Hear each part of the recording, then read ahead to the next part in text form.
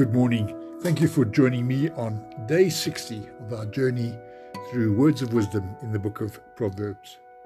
Being the 21st of August, I've chosen verse 5 from chapter 21, and it reads, "Good planning and hard work lead to prosperity, but hasty shortcuts lead to poverty." And certainly it's sound advice.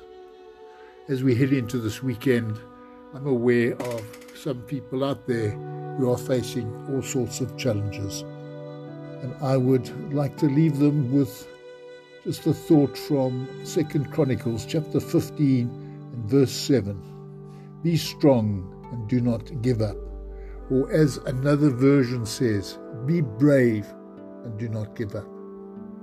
Have a wonderful weekend, and thank you for listening.